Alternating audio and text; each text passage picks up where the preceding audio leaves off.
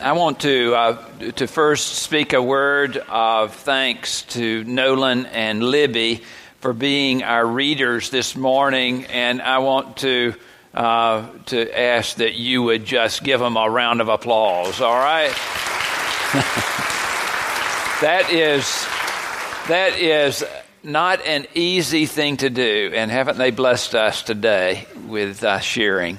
We appreciate their courage in getting up to the mic. About 3 weeks ago, someone said to me, this is the best time of year to buy a TV. Now, I was not in the market for a TV, and I did not buy a TV, but I became very interested because they said, leading up to the Super Bowl, they sell the most TVs any other time during the year. And so all of the companies that are in the business of selling TVs, they will put those things on sale. And so I watched the advertisements. You may have picked up on it too, that televisions were being hawked at every corner.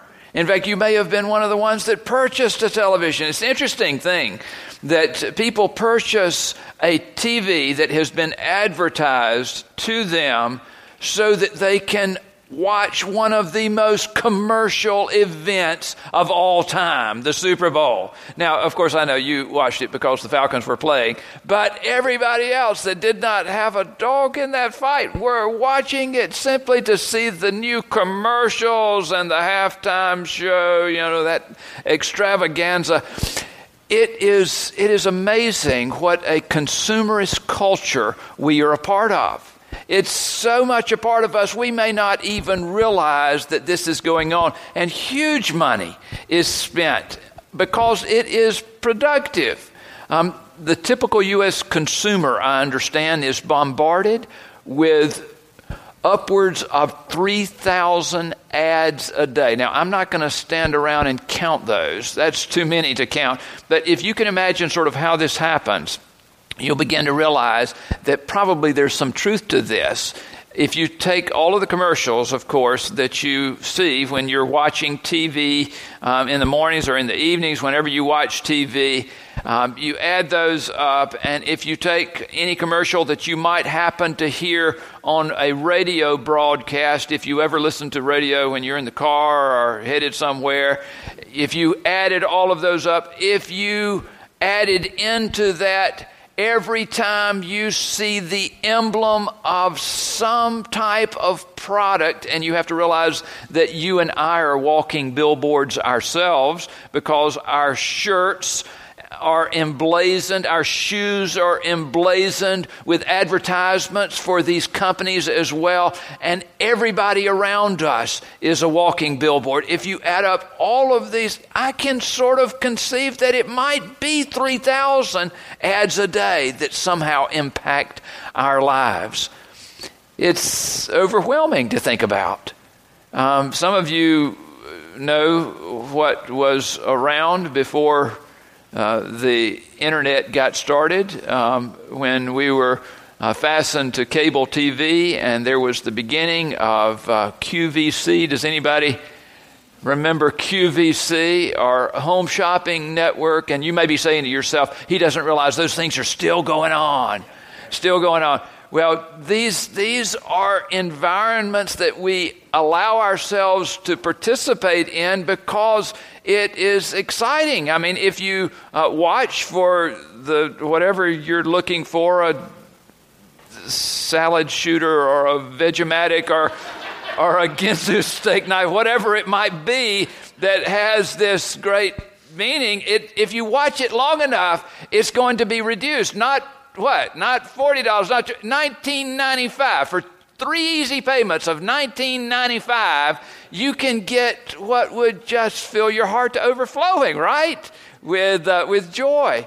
And it is emblematic of all of the ways in which we consume, because truly, it doesn't matter what you purchase, but your purchase actually brings to you this sense of newness. If you buy something new, then you feel sort of new and renewed when you have that with you. I mean, a good illustration for this, of course, is if you buy a new car and then you sit in that car, you smell the smell of the new car, you're driving it down the road, you have this sense of renewal and being in this new vehicle. But it is also the case, I mean, even if you just purchase a new coat or a new pair of shoes, there is this sense of newness that builds within your mind about the event until whatever it is that you have purchased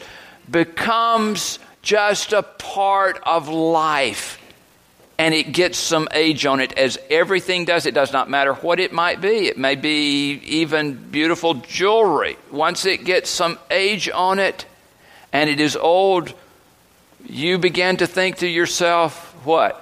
I need something new in order to feel the way that I used to feel about this item. And so we find ourselves in this cycle that traps us, this cycle that makes us so a part of this consumerist culture. Mark Buchanan has a phrase for it. He says, greed, it is the cult of the next thing. And you might not have thought of yourself as being a part of that cult, but truly all of us here participate to some degree or the other. Greed deceives us and does not allow us very easily to detect its presence. It is one of those deadly sins. It's deadly because it does not present itself so overtly to us. It sneaks in and becomes a part of life when we don't even realize it. Jesus said, you will remember, I came that they may have life and have it abundantly. And I've got a question for you this morning. And it's not meant to be a rhetorical question. I really want an answer to it, okay? And so give this a little thought and then give me your answer. Does abundant, or maybe I should say do abundant possessions equal abundant life? I got about 4 answers there. I want to hear a little bit. I'm going to ask this question again, okay? I want to hear you again. All right, if Jesus said, I came that they may have life and have it abundantly, the question I have is, do abundant possessions equal abundant life? Okay, that makes me feel a little bit better about this situation here. We all, though, get caught up in filling our pantries and our closets with things that we thought at one time that we really, really needed, right? My brother sent me, he texted me a picture recently. He had gone to visit his grandson and granddaughter up in Richmond, Virginia at Christmas. And one of the toys that his grandson had received from my brother's son, my nephew, was Rock'em Sock'em robots. Rock'em Sock'em robots. And my brother, all he did was to send me a picture of those Rock'em Sock'em robots, and he put the word remember ? Because he was thinking the same thing. He was remembering back to when he and I sat on the floor when we were children playing Rock'em Sock'em robots, and how long our parents held on to that piece of plastic just in case, we might want to play Rock'em Sock'em robots again. Now, how many things are you holding on to?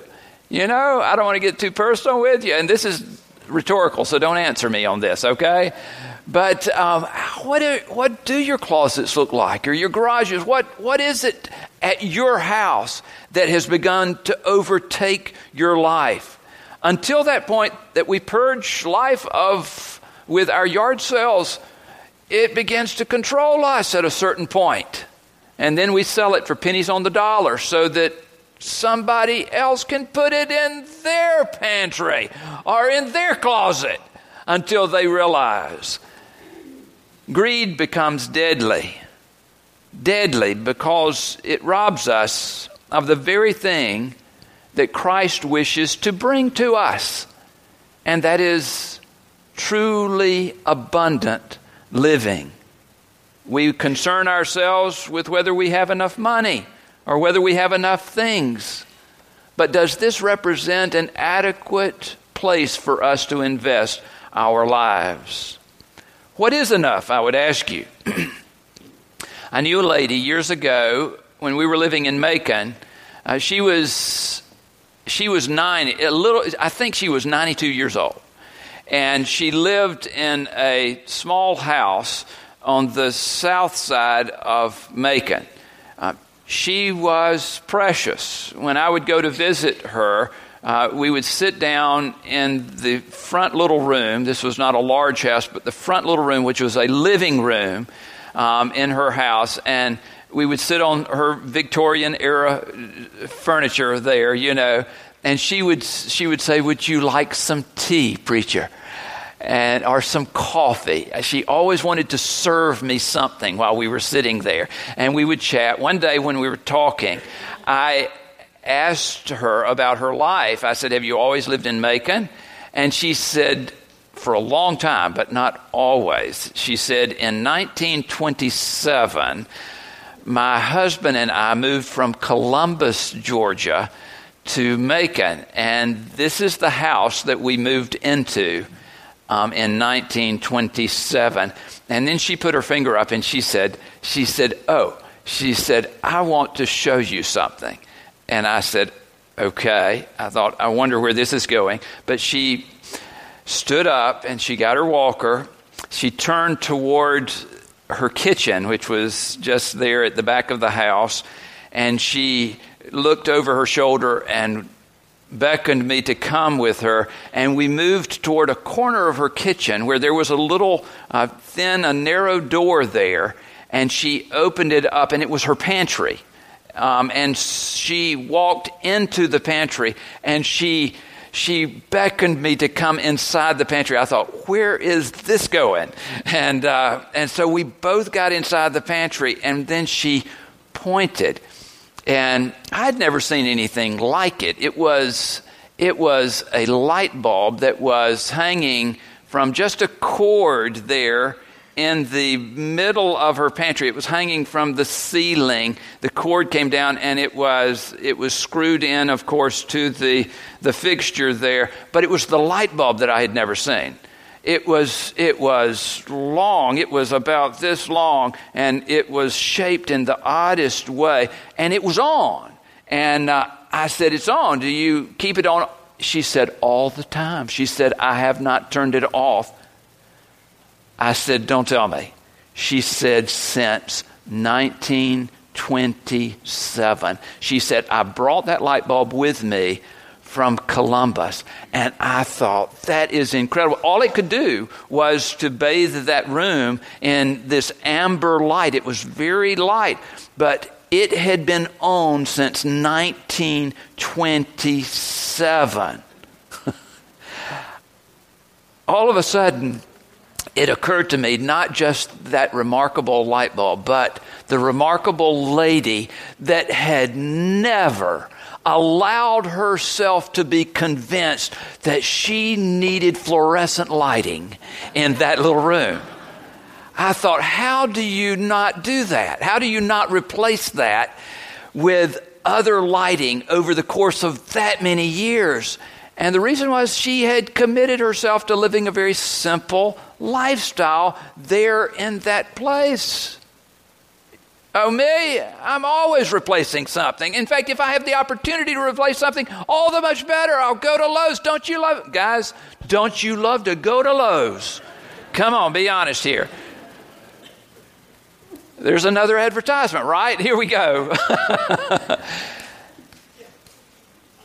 I know, though, that you have a feeling at times that you've gone beyond what could be considered by anyone a simple way of living, and it takes its toll on you. I have heard stories about a man who was very important in this recent times in Methodist history. His name was Harry Denman, and he was the director of the Board of Evangelism for the United Methodist, for the Methodist Church when he was serving. It was before this became the United Methodist Church. And Harry would travel all over the country to speak in churches.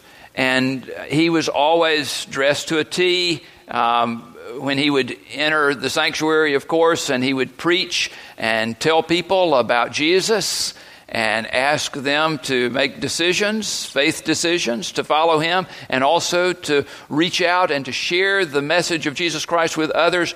But I was fascinated to find out that one of the oddities of Harry Denman was that he was known as a man of one suit. That suit that he was wearing when he got into the pulpit, whenever you saw him, it was the one suit that he owned.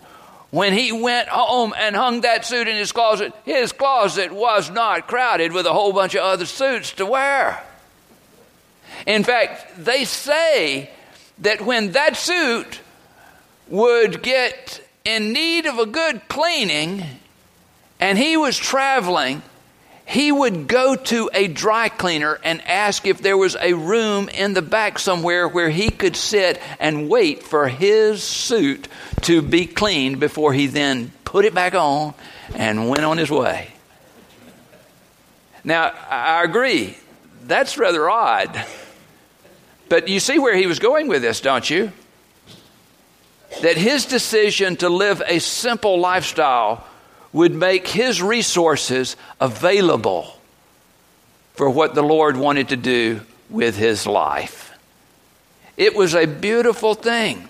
And this is not just some old-fashioned notion. Adam Hamilton, who is the pastor of the Church of the Resurrection, the largest United Methodist church in the United States, out in Kansas City, he wrote a book just a few years back that he simply entitled Enough. Enough. In which he called United Methodist to reconsider the lifestyles that they lead. Anthony DeMello, an Indian priest of years ago, tells the story about a rich industrialist who came from the north and went down to the southern hemisphere. And when he arrived, he was horrified to find a southern fisherman simply lying beside his boat, taking a nap in the afternoon. And he took the man to task, and he said, "What are you doing?" And the man said, "Well, resting." And he said, "Why?" And the man said, "Because I have caught enough fish for the day." And this industrialist said, "But you could catch so many more fish." And the man said, "But why?" And the industrialist said, "Because when you get more fish, then you can get a motor for the boat that you've got here. And when you've got a motor for the boat that you've got here, you can go further out into the sea and catch bigger fish. And when you bring those back and sell them, then you can sell these nets and get nylon nets. And when you go back out to sea, you can catch even more fish with the nylon nets. And when you come back and sell those fish, then you can buy 2 boats. And before you know it, you'll have a fleet of boats. And then won't you be happy?" And the man that was laying there beside his boat looked at the guy and he said, "But I'm happy now." And the industrialist just didn't get it. I ask you the question, what is enough? Where does all this go? Even on small scale, there is a sense in which we have to be on our guard. And this is what Jesus said. He said, "Be on your guard against all kinds of greed. For one's life does not consist in the abundance of possessions." And then he tells this story about this man that comes to him who is wealthy. We don't know how wealthy. He might have been about as wealthy as one of us sitting here in this congregation, or all of us sitting here in this congregation. And this person was very faithful, and they kept the commandments, and they worshiped, and they were faithful in as many ways as they were aware to be. And Jesus said, but there is one thing more that I would ask of you, that you would sell all that you have, give it to the poor, and then come and follow me. And the scriptures say, as Libby read a little bit ago, that this left the man very sad, because it was more than he could bear to do, obviously. More than he could bear to do. And this is not meant to be just a word for those that have more than enough, because we get caught in this greed. This guard must be against all kinds of greed. Bill Hybels says some of the greatest and the greediest people have very little, but spend countless hours scheming about how they might get more. Are you one of those people? That you have little, but you spend countless hours scheming as to how you might get more. Greed deceives us, and it will lead. It opens the opportunity for sinful behavior in many other ways that will distract us from the work of following Christ and giving our heart to God. Greed blinds us to what is important. You remember the story that Dickens tells about Scrooge. In the book, it says that Scrooge was a squeezing, wrenching, grasping, scraping, clutching, covetous old sinner. And when I look at you, I don't see a bunch of Scrooges, but that just shows how good we are at disguising and being kept from knowing just how greedy we might be. I want to encourage you to be a people who are known for something different. Those of you who have been a part of this church for a long time have heard Stephanie and me talk about John Wesley. John Wesley had 3 rules. You could repeat them with me in terms of giving, in terms of money. His rules were earn as much as you can, save as much as you can, and then what's the third one? Give as much as you can. Earn, save, give, all that you can. And it's that last one that puts everything in perspective, because it is a heart of generosity that will do the banishing of greed among us. And I encourage you to make that your heart. Let it be a part of who you are. Even as we come together for communion this day, I encourage you to make this a part of who you are.